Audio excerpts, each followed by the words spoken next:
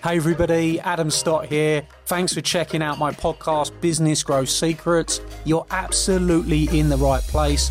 This podcast is going to reveal to you all of the secrets that you've been looking to discover. They're going to allow you to cure your cash flow problems, attain more clients, bring in more leads for your business, and create systems and processes that give you the growth that you want.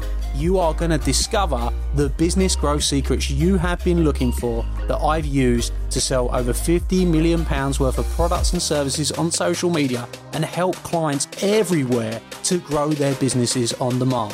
So let's get started on the Business Growth Secrets podcast. Hello everybody and welcome to Business Growth Secrets. I'm really excited today because I've got a gentleman with me as a guest who is a true entrepreneur, and I'm really looking forward to this chat myself. I'm sure I'm going to learn some great things as well as we talk to Steve. So Steve Perez has founded the Global Brands, which is the drinks brand, which has gone on to found drinks such as VK that many people will be familiar with, Hooch, and so many more. He has expanded that business and grown it, been named Entrepreneur of the Year multiple times. He's been able to go out there and really make a dent in the drinks industry as well as the hospitality industry, having hotels and restaurants, and achieve some amazing things. So I'm really looking forward to talking to you, Steve. Welcome to the show. Thanks for coming on, and really looking forward to getting to know you more. Yeah, likewise. I've listened to your show quite a few times. I think it's really great what you're doing here for entrepreneurs such as myself, because the most difficult time you will ever have in your business is when you're starting or when you're thinking of starting. And maybe I can sort of tell you some of my experiences, which might help people, it might encourage people, actually might put some people off, which is not bad thing. Well, we're certainly getting an outcome, right? You know, and that really sort of sets it up perfectly that obviously you've gone on and achieved amazing success. Building a £90 million company is no easy feat. Where did this all start for you, Steve? How did you get started? What was the beginning of your entrepreneurial journey, and what did that look like? Well, I kind of think back, having heard some of the stories on your podcasts about when I was a kid, and I remember when I was probably about 16. Yeah, my dad said, "What are you going to do?" And because my father was in the restaurant business, and I said, "I've got this great idea, which is to open a coffee shop and sell records." That's when we had records, and it probably about the same time as Richard Branson was started. Oh, I'd never heard of him at that point. I remember my mum burst into tears and said, "I need to be an engineer or something." And that kind of put me off a while. But so my father was a restaurateur, and then actually I kind of joined his business, worked in his business. But then my father died when I was fairly young, when I was just 19, and so I went off and eventually worked for industry, worked for a big company, Tetley's, big brewer, and as a pub manager. But one day my boss said to me, he said, "Steve, you're fantastic. You're doing a great job. Yeah, your numbers are higher than anybody else. You're making loads of money for the business.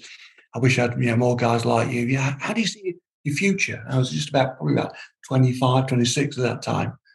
I said, "Well, one day I want your job." And he said, "Well, you got no chance." I said, "Well, why is that?" I said, "Well, I've seen your CV and you don't have a degree." So, "Oh, you need a degree, do you, to be an area manager?" "Oh, yeah."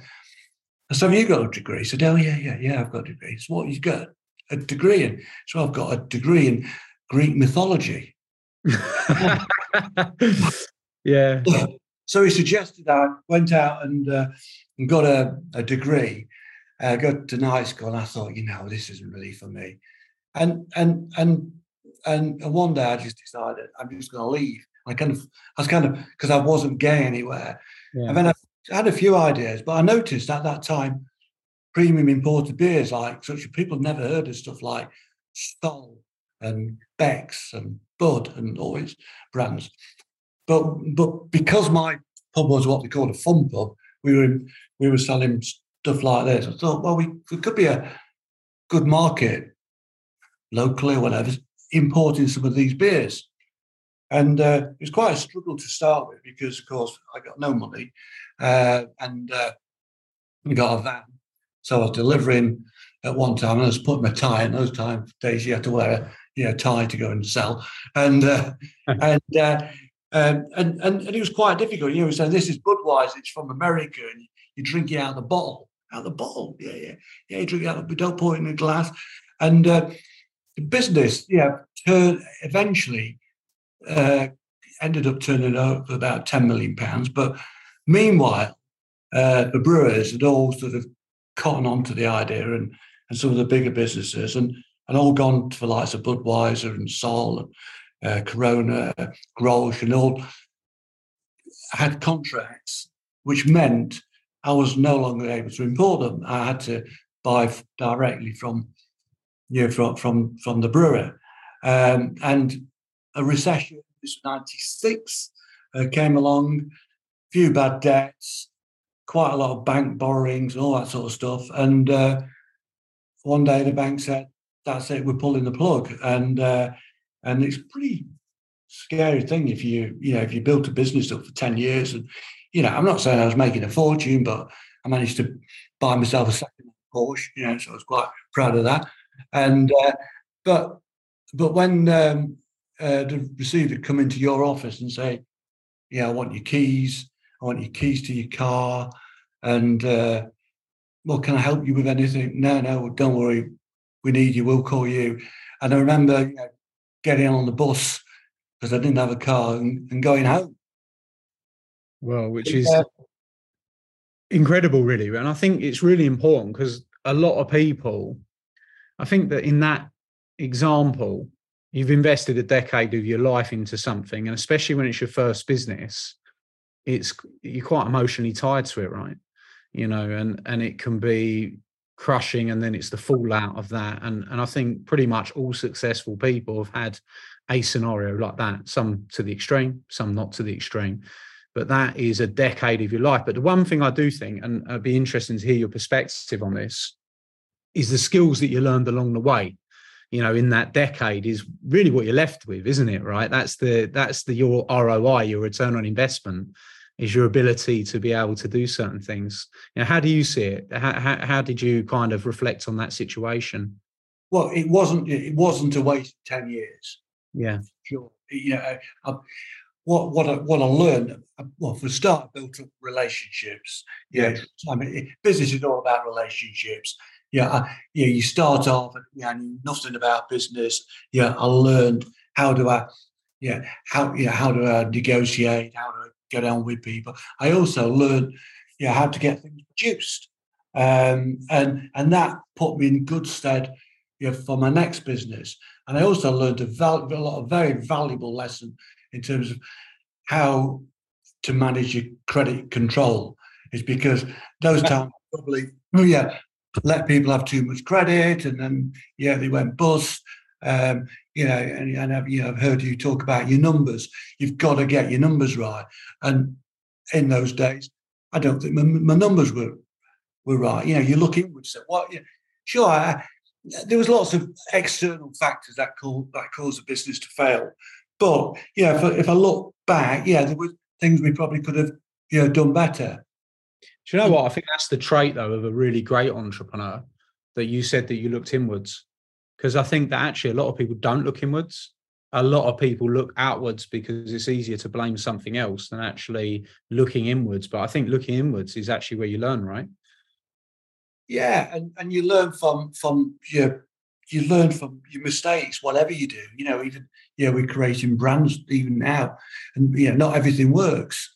And say, well, why did that fail? We don't have to point fingers at people. Say you screwed up there. You created a brand and it hasn't worked. Well, what can we do better next time? And lots of entrepreneurs, very successful entrepreneurs, and people told me this at the time, but it didn't really help. So you don't worry, people like you pick up, start again, and you'll be successful again one day. I really did not leave it. I remember looking in the mirror coming back from London and pointing at myself and going, "Failed businessman." Did Uh, you really? mm, Wow. yeah, Wow. yeah. It really hurt being a failure, uh, and I kind of said from that, I said, I'm never going to have what I termed, a big business then, £10 million business. Yeah, I said, I'm going to just, I'm managed by the skin of my teeth to hang on to my house. And I had a bit of a small holding. I thought I'm going to grow my own vegetables and try and live off the land and stuff like that. And though it didn't last for long. Mr. Porsche too much. yeah, yeah. Well, yeah, it's a bit like falling in love. I'll never fall in love again. No, I think that's so transparent and honest and anybody going through that scenario. There'd be no doubt that people, if they don't go through that scenario, it's something that happens to most people, right? That really go big, and a lot of people are afraid to go big because of that fear holds them and actually never really discover their true potential. And I think those skills are honed, right? Is when, I know that in, the first business that I really shot up really, really fast, I know the mistakes I made, and I know I had a lot of great things happen along the way, but I also had an exit that didn't quite work so well for me, right? And I wish I would have done things differently, but the truth be told is I'm better for it, right? I think that my biggest lesson I ever learned was going through that. And I think that you sharing that and saying, hey, that's where I was at. How did you pick yourself up? Which I think is the really will be, interesting to hear. So you, in one moment, you're like, I've failed. I'm going to live off the land. I'm going to do things differently. What happened then? And then kind of, I'm an opportunist. Opportunities arose because we're going through a recession.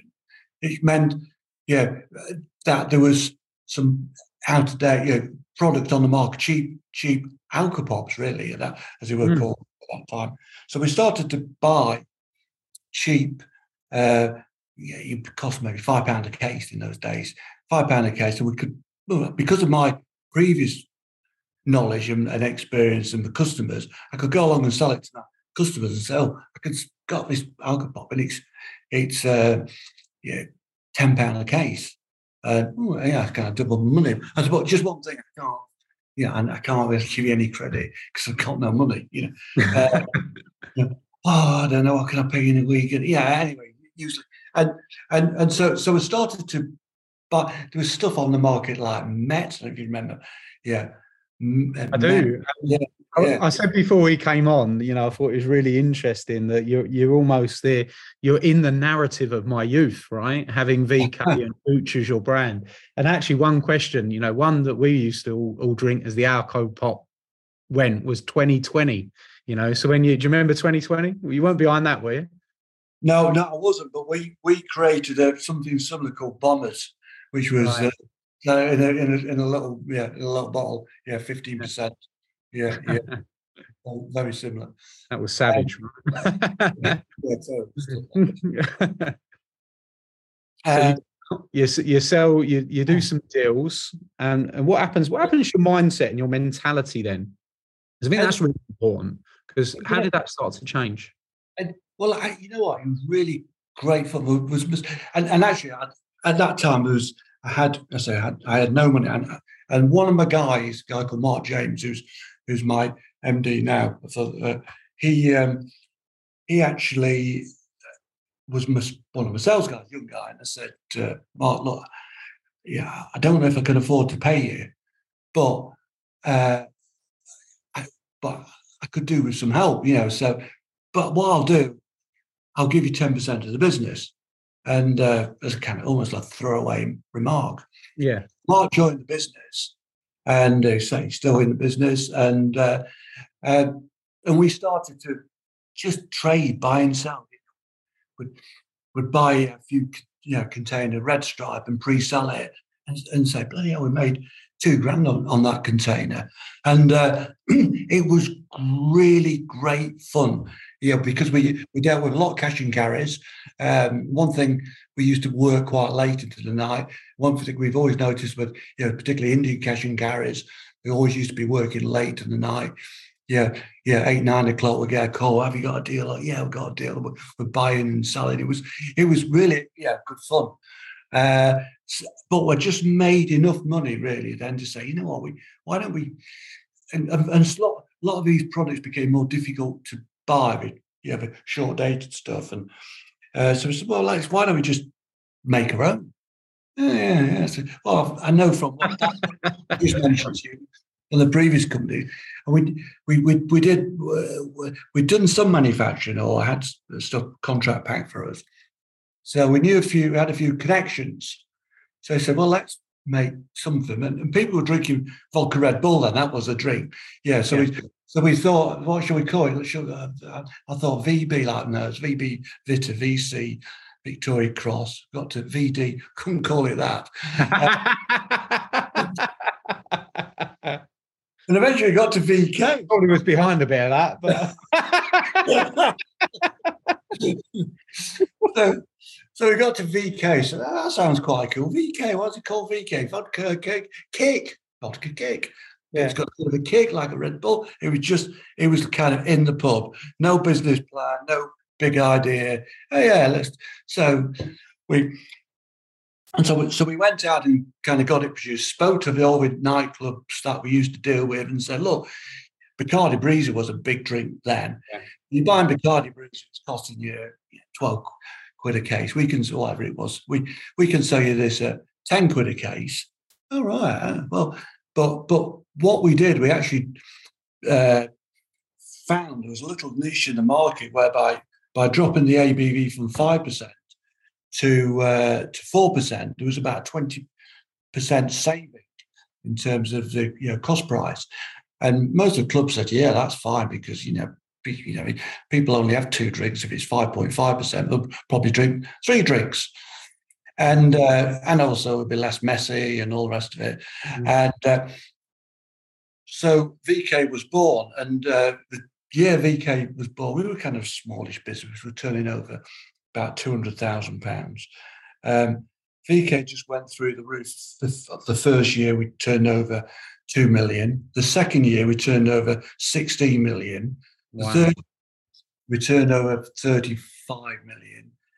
And the fourth year we turned over, I think, 64 million. That's incredible, right? That's incredible. We were the third or fourth fastest growing business, Sunday Times, fastest growing business in the UK. And people said, well, people always talk about, but hadn't funded it, and it's particularly difficult trying to fund an alcohol business because the duty, you have to pay up front. You have to, unless you can get a bot. And because I'd had a business, and this is one of the problems maybe you've experienced, I had a business that had gone bust.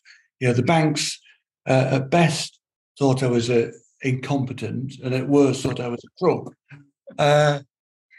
And so I got very, very borrowing from the bank. I remember one day the bank saying to me, it's a Midland Bank then, he said, you've got all these checks going through, but there's not enough money in the account. And I wasn't really careful with my numbers. So there is. There is, the money's there. So, but those other checks haven't cleared. I said, oh, come off it. You can't expect every check to clear before. No. With your reputation, I can't take any risks. So that's what he said to me. So I then went out and sold my Land Rover I had then, and which was my delivery vehicle, but I'd already teed a deal with another bank and said, got the cash for and I said, look, that's a $5,000. If you take that money, will you clear those checks? I said, yeah, I'll clear the checks. And I said, well, clear the checks, close the fucking account. And then the business just absolutely kind of took off from there. But the difficult to say, so how do you raise credit? You can't borrow money from the bank. Now, these days, it wasn't crowdfunding. Everyone talks about crowdfunding, going public. There wasn't that. I'd never heard of it until a few years ago. But there's a big untapped source of funding out there that nobody realises, and it's called your creditors, your suppliers. So what I did, I went and spoke to the guy, the company supplying the glass, the sugar, the ingredients, your haulage. And I said, look, I've got this great business. I'm doing really well. Come to my office. I'll show you all my accounts. I'll show you my bank statements. If you give me some credit, extra credit, because of course nobody touches with credit. Give me an extra month's credit. Give me 50 grams credit. I'll stay loyal to you, and I'll send you my bank statements every day if you want. I'll send you my management accounts. And all of them agreed. And it's free money. They don't charge interest. It's good for them and good for us. And I can never understand why people don't talk about that. Yeah. It is something, one, credit control that people don't talk about, which you've mentioned as well, which is really important, and then getting paid up front, which I think is really, really important for any business. But actually leveraging the suppliers 100%, because then they're going to get more business, and you can build those long-lasting business relationships. I think that actually tightens business relationships, doesn't it? When you've got a really good relationship with somebody, for sure. And like you said, everyone grows together, right? And then if you're growing together, as long as that stays on track, it's really, really, really positive way, isn't it? Which is awesome. So look, I think that's an incredible transformation. What was it like dealing with that growth? Because that is monster growth, right? Going from that's actually one of the things. It's funny because you think everyone fears failure, but actually a lot of people fear success. It's incredible, because that's something I think, well, that's a good problem, right?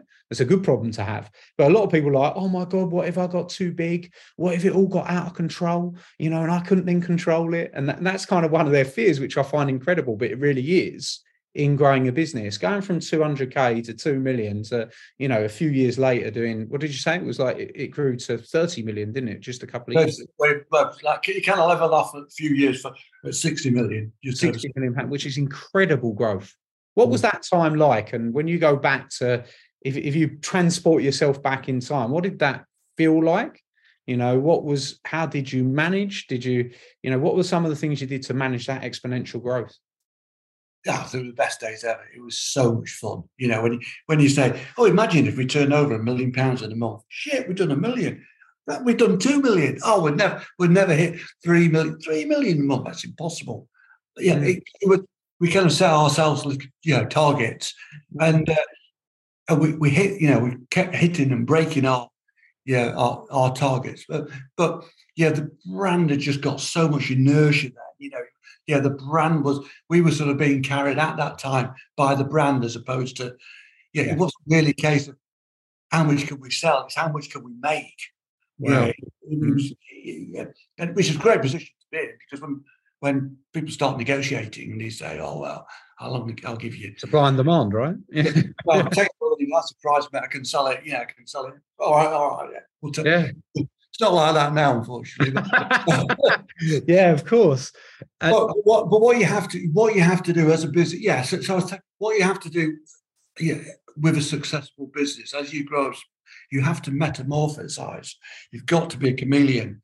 You've got to change. I'm a white van man. I started off, driving around doing I'm not that man anymore. I've had to change out. I employ 400 people, but the key thing is I've got a great team, and then your skill set has to change. Right? How good are you at employing people? How good are you at really giving people, giving people responsibility? I'm a great believer in you've got to delegate. The problem is a lot of entrepreneurs I see, they want to do everything. They want to be involved in everything. They can't. The control freaks. I suppose in some cases we're all a bit control freak, but you have to let go. Otherwise, it's impossible to grow.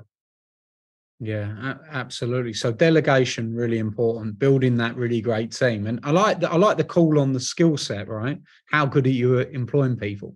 You know, 'cause it's Yeah. almost a challenge. I had a really successful guy say to me recently, which I thought was a good analogy. You know, he said one thing that people miss is that a business is like a living organism. You know, it's always moving and growing, and you've got to be constantly nurturing that living organism and allowing it to grow and allowing it to, because a lot of people think once I've done this, I'm done, but it's never that way, is it? Well, once you've done this, it's the next thing, right? Which is really important. And then when did it come to the point? So you've got this really good product. So this is what I wanted to ask you, because what I took out of that, what you were saying, you created this amazing product, and you mentioned it as a brand. So did you believe that it was an amazing product, or do you think it was an amazing brand, or do you think it was both? Yeah, I think it's a bit of both. I mean, one thing we did right from the beginning because of my experience of sort of selling a lot of these cheaper alcopops, is some of them tasted bloody awful, and we really worked really hard on on the taste, Mm. uh, and we did lots of sampling and really got, and even today can guarantee any of our products taste better than our competitors. And I know it sounds like that's just me uh, saying that, but I was doing some tasting against another blue product with a similar sounding name yesterday, and I couldn't believe the difference. Our guys did such a great job. So, and then you got to, creating a brand is more difficult, of course, because you haven't got millions of pounds of marketing budget. And I think one mistake entrepreneurs make, and I see this quite a lot as well. People come to me with stuff, and they get some funding for whatever. And they think, well, I'm going to spend a lot of money on marketing. Mm. That's let's do festivals because they sound like great fun, and you get lots of exposure of the brand. But the first thing, what you have to get is you have to get the opportunity to purchase. There's no good everybody know about your brand, nobody being able to buy it. So there's a lot of chicken and egg. Yeah. So how do you create a brand? So my belief has always been, first thing you have to do is get the distribution. Now you can market within those distribution points. Yeah, obviously I'm talking about drinks brands now, or consumer brands, which I know best. But with a drinks brand, if we get it into nightclubs, we can promote, and we used to do stuff like we had VKTV and stuff. Web-based at that time, but we've always marketed direct to the consumer because we've not had the big budgets that the likes of Diageo and the big players have. So, and I think you need to think about the old adage about every pound you waste every one in every £2 of money you spent on marketing. The difficulty is working out which half you lose. Yeah. But what but you can't afford, when you start out, you can't afford to lose one penny. You got to make sure, right, can I see a direct correlation with that marketing money I'm spending to sales? And Which is, I really want to mention actually, because I meant to mention it at the time, but I was enjoying the direction we're going in, was what I think is really crucial for a startup is what you said, is we were buying and selling. You know, that you mentioned that you said, hey, that's how we got going. We were buying and we were selling. And I think fundamentally that's what gets the wheels in motion, isn't it? That's what a business is. You're buying and selling. Yeah, that's it, right? It all boils down, whatever you're doing, you're buying and selling something. Yeah. It's just amazing that I trained thousands of business owners, Steve, and there is a real fear around the selling, right? You know, there's a real fear around the selling. Talk to me about that. Was that something natural for you? Was it a necessity for you? What's your mentality on rejection? I tell you, I am not a natural salesman. I do it. I wish I was, and I've tried to hone my skills, and I've read loads of books and all that kind of stuff. But it's not my natural. It's not my natural environment. Yeah, most salesmen are really good at chatting girls up in nightclubs. I know it's probably not done that way these days. over a VK, yeah? Yeah. So Wasn't quite that anyway, right? yeah. But because I always feel that rejection. Yeah, I don't like that feeling, but none of us do really. Right. But Mark Jones is a great salesman. He came from he was selling photocopiers. Now, if he's selling photocopiers in those days, you get rejected all the time. And I'd say, actually, if I'd started again, I'd probably go and get a job in doing something like telesales where you get lots of rejection. And I tell you what I don't like about it. It's because it's so personal to me. Yeah, my business. Yeah, my brands. And when I get rejected, it really hurts. And it's great when you get a success, but it does hurt. But you've got to sell. You've got to, and I'd say, get on courses. There's loads of stuff these days on online, your podcasts, all the rest of it about. But you've got to learn to sell. And I read a great book. I don't read that many books, but when I first started, there's a book I read called Going For It by Victor Kiam. Now, do you know who Victor Kiam is? Do you know what? I've not actually read that. Right. So Victor Kiam was a man. He had an advert in the 70s, and he was he bought a Remington, or his wife bought him a Remington razor, and he was such a good shape. He bought the company. So he's the man behind Remington. And he said I wasn't the cleverest, I wasn't the best salesman. He said, but what I could do, the one thing I could do, I could work hard. I was determined. And when the snow came down, he was selling hardware. I was out there selling hardware, and I go into the hardware store, and the guy would say, "Wow, you've come all this way. Can't believe everybody else has cancelled." Well, I'd have 1-2 hours with that guy, and I'd say, if you work hard and persist, and selling is difficult. But if you work hard, get out there, you will be successful. And I think one of the problems with a lot of entrepreneurs or budding entrepreneurs, you expect to go from A to Z in one step, but there's a lot of stuff in between.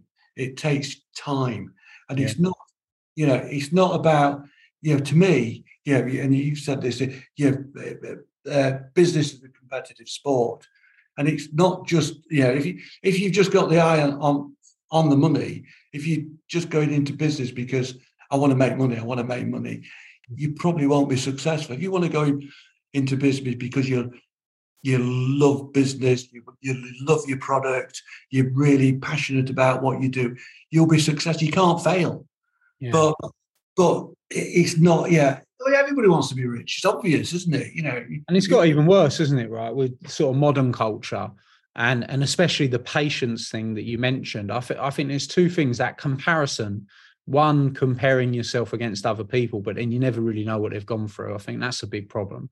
And then a second problem is, the guy gets a Lamborghini on Instagram, and the kids think, well, I want a Lamborghini, yeah, and they end up following a path for the wrong outcome, rather than actually saying, well, I want to create something, which is what I think an entrepreneur is: somebody that creates something and takes that risk to go and put their creation into the world, right? And I think that's what's missing a lot of the time. So actually, a lot of people getting started for the wrong reasons rather than the right reasons. And I love what you said. If you've got the passion, that's what keeps you going through the challenges, right? Because when you get that knock, you pick yourself back up, right? Yeah, and the money is kind of a byproduct of having a successful business. I mean, because I've had failures as well. I've been really careful. Actually, I've got lots of lovely cars and stuff like that. But if you look at my business, this year we turned over nearly £90 million. It's all published. We made £8 million, but our directors' dividends were sort of just a few £100,000. Because why? Because I want to invest back in the business. Keep the cash in, yeah. Keep the cash in the business. Yeah, as with the bank, we've got property. Where we own our own premises. Because I said, my philosophy of business is not all about make a lot of money to please the shareholders this year, make more next year to please them.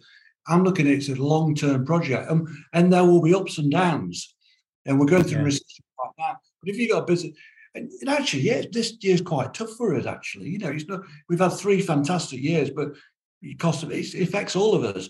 Yeah. But we've got cash, we've got property.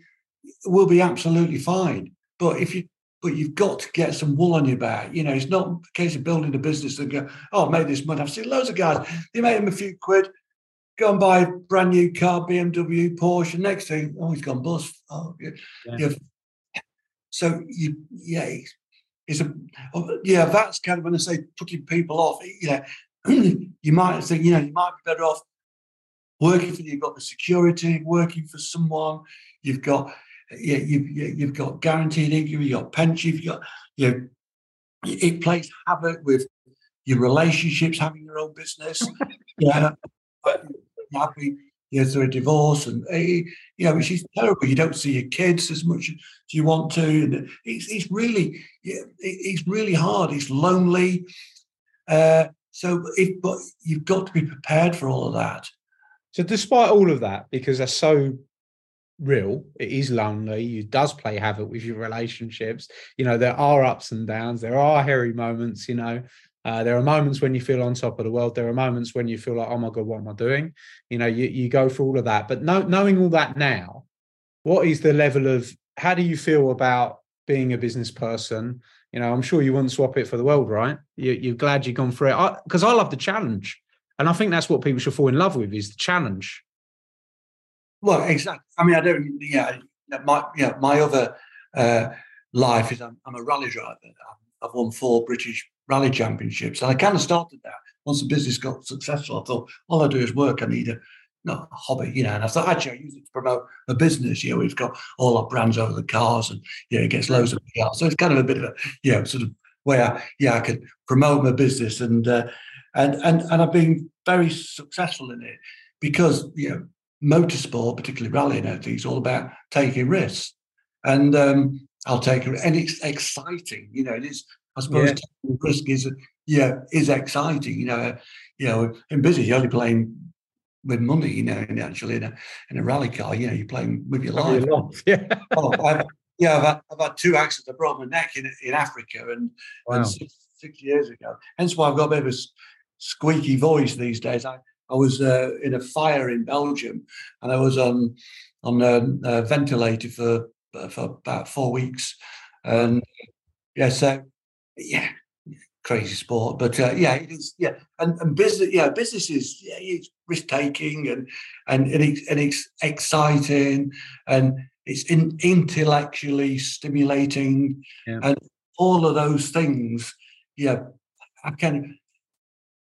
But as I say, it shouldn't be about the money. It should be about freedom, being able to sort of decide. You tend not to take those holidays because you're working, but not to have somebody say, no, you can't have that weekend. You have that day off, whatever. It's being certainly you're master of your own destiny. Yeah, absolutely. And I think that's really key and crucial. And, everything we've been, I think it's amazing, the journey you've had, Steve, building global brands and building that business to a £90 million business, or having all that success, and then going off doing the rally driving it. It's an incredible journey. And I think the things that you shared can be very, very, very helpful and useful to the business owners listening. I just want to ask you one last question, if I may. If you were talking to somebody that came and they were at the beginning of their business journey, they were just starting up, they were just getting the pieces of the puzzle together, what would be the kind of three bits of advice you would give them from your experience? What would you say to them in order to help them a little bit along their journey? What would those 3 things be? Well, firstly, it's not going to happen overnight. You've got to be prepared for ups and downs. You've also got to be prepared for the fact that you're probably not going to make a lot of money for quite a while. I see people who get crowdfunding and expect to earn 100 grand a year or whatever, and expect somebody else to put the money in. You've got to it's going to be, so be prepared for that. Yeah. You can't beat hard work. Yeah. Persistence pays. Yeah. If you're out there and if you're working hard. And I think really importantly is you've got to do something you know and understand. I start my business off drinks, but that's my background. Now, I see people all the time coming into my business from other businesses, thinking, well, I know it's like creating a brand, and for lots of reasons it fails. Yeah, in the same way I would go into IT because I use IT, but I don't really understand it. So so go and do something you really enjoy, do something that you really understand. Yeah, because you imagine, it's easy. Well, actually, all we do is we put a bit of alcohol with some sugar and fruit juice and put it into a boiler. It's not that difficult, is it? Anyone can do that. So you've got to do something you really, really understand and you're passionate about. I think that's really, really amazing advice, and really meets people where they're at. It's just the advice they need, really. All right. So look, I think thank you so much. I mean, where can people connect with you, Steve? If they wanted to connect with you, are you on? I'm on LinkedIn and Facebook, and depends if it's about rallying. It's usually Facebook and Instagram or rallying. You're on Instagram as well. What's your Instagram handle? Usually people like. I don't know. If you've got Steve Perez in, I think you'll find me somewhere. Steve Perez. So go and connect with Steve. If you want to follow his journey even more of building global brands. I really enjoyed the conversation. I love it. Real entrepreneur, very transparent. I think it's been really, really valuable for the audience. So I really appreciate you coming on. I've really enjoyed the conversation today. So thank you ever so much. And to our listeners, if you haven't already, if you've enjoyed today's episode, perhaps you could go and share this with somebody just by going up, clicking the 3 dots, and share this episode with someone that you feel could really benefit. Maybe somebody getting into business, growing a business. Steve has shared some massive amounts of wisdom here, so go and share the message, as that is how this podcast grows. Thanks everyone, and I look forward to seeing you on the next episode of Business Growth Secrets. Hey everybody, Adam here, and I hope you loved today's episode. I hope you thought it was fabulous, and if you did, I'd like to ask you a small favour. Could you jump over and go and give the podcast a review? Of course, I'll be super grateful if that is a 5-star review. We're putting our all into this podcast for you, delivering you the content, giving you the secrets, and if you've enjoyed it, please go and give us a review and talk about what your favourite episode is perhaps. Every single month, I select someone from that review list to come to one of my exclusive Academy days and have lunch with me on the day, meeting hundreds of my clients. So if you want that to be you, then you're going to be in with a shout if you go and give us a review on iTunes. Please, of course, do remember to subscribe so you can get all the up-to-date episodes. Peace and love, and I'll see you very, very soon. Thank you.